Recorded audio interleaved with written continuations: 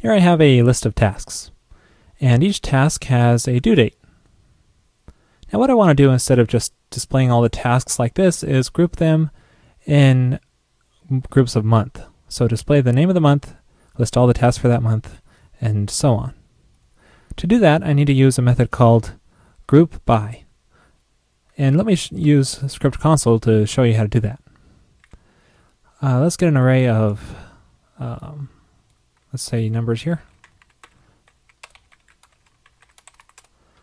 So we have an array of numbers, and then we want to use group by. Now this accepts a block, which returns a number as a parameter in the block. And then you can, whatever this returns, those numbers will be grouped by that value. So let's just say number divided by 5. So this returns a hash, and the key is the value group that was returned, and the value of the hash is the array of items that had that same returned value. So let's use this to group our tasks in by month. So let's call this task months. Loop through our tasks here. Use the group by method. And so we got our task. Now we want to use this due at column, which returns the time that the task is due. To return the month of this time, we want to do beginning of month. Now this will return a new time value, which is at the beginning of that month. So this will group all tasks which have that same month because it will return the same time, which is beginning of month. So now when we loop through this in the view, we can't just loop through an array here. We have to actually loop through the hash.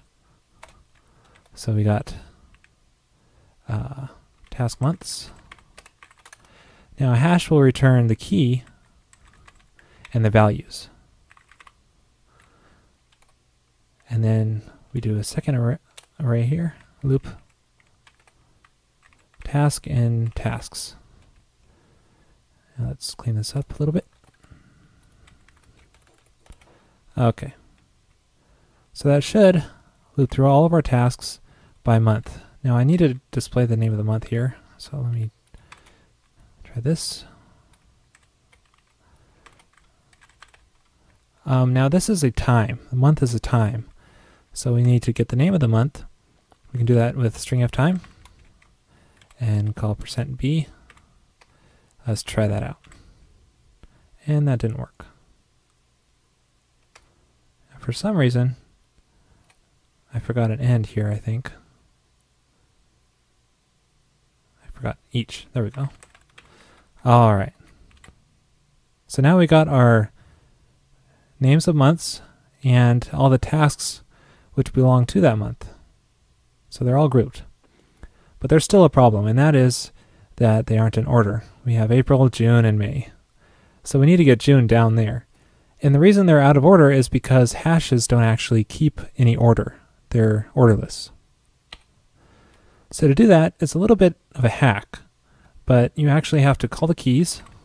Now this will return an array of keys, so the array of month times. Sort that, loop through that. So we got our months here. And then instead of calling task, you have to call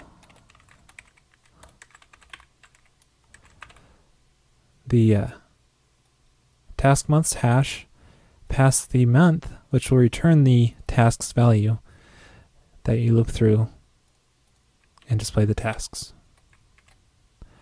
Okay, so now they're in order.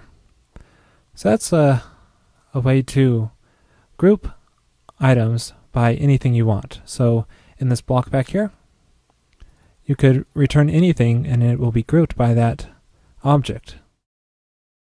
If you have any comments about this episode, hop on over to railscast.com and you can add comments there. Also, if you have any suggestions, email me at feedback@railscasts.com. Thanks for watching.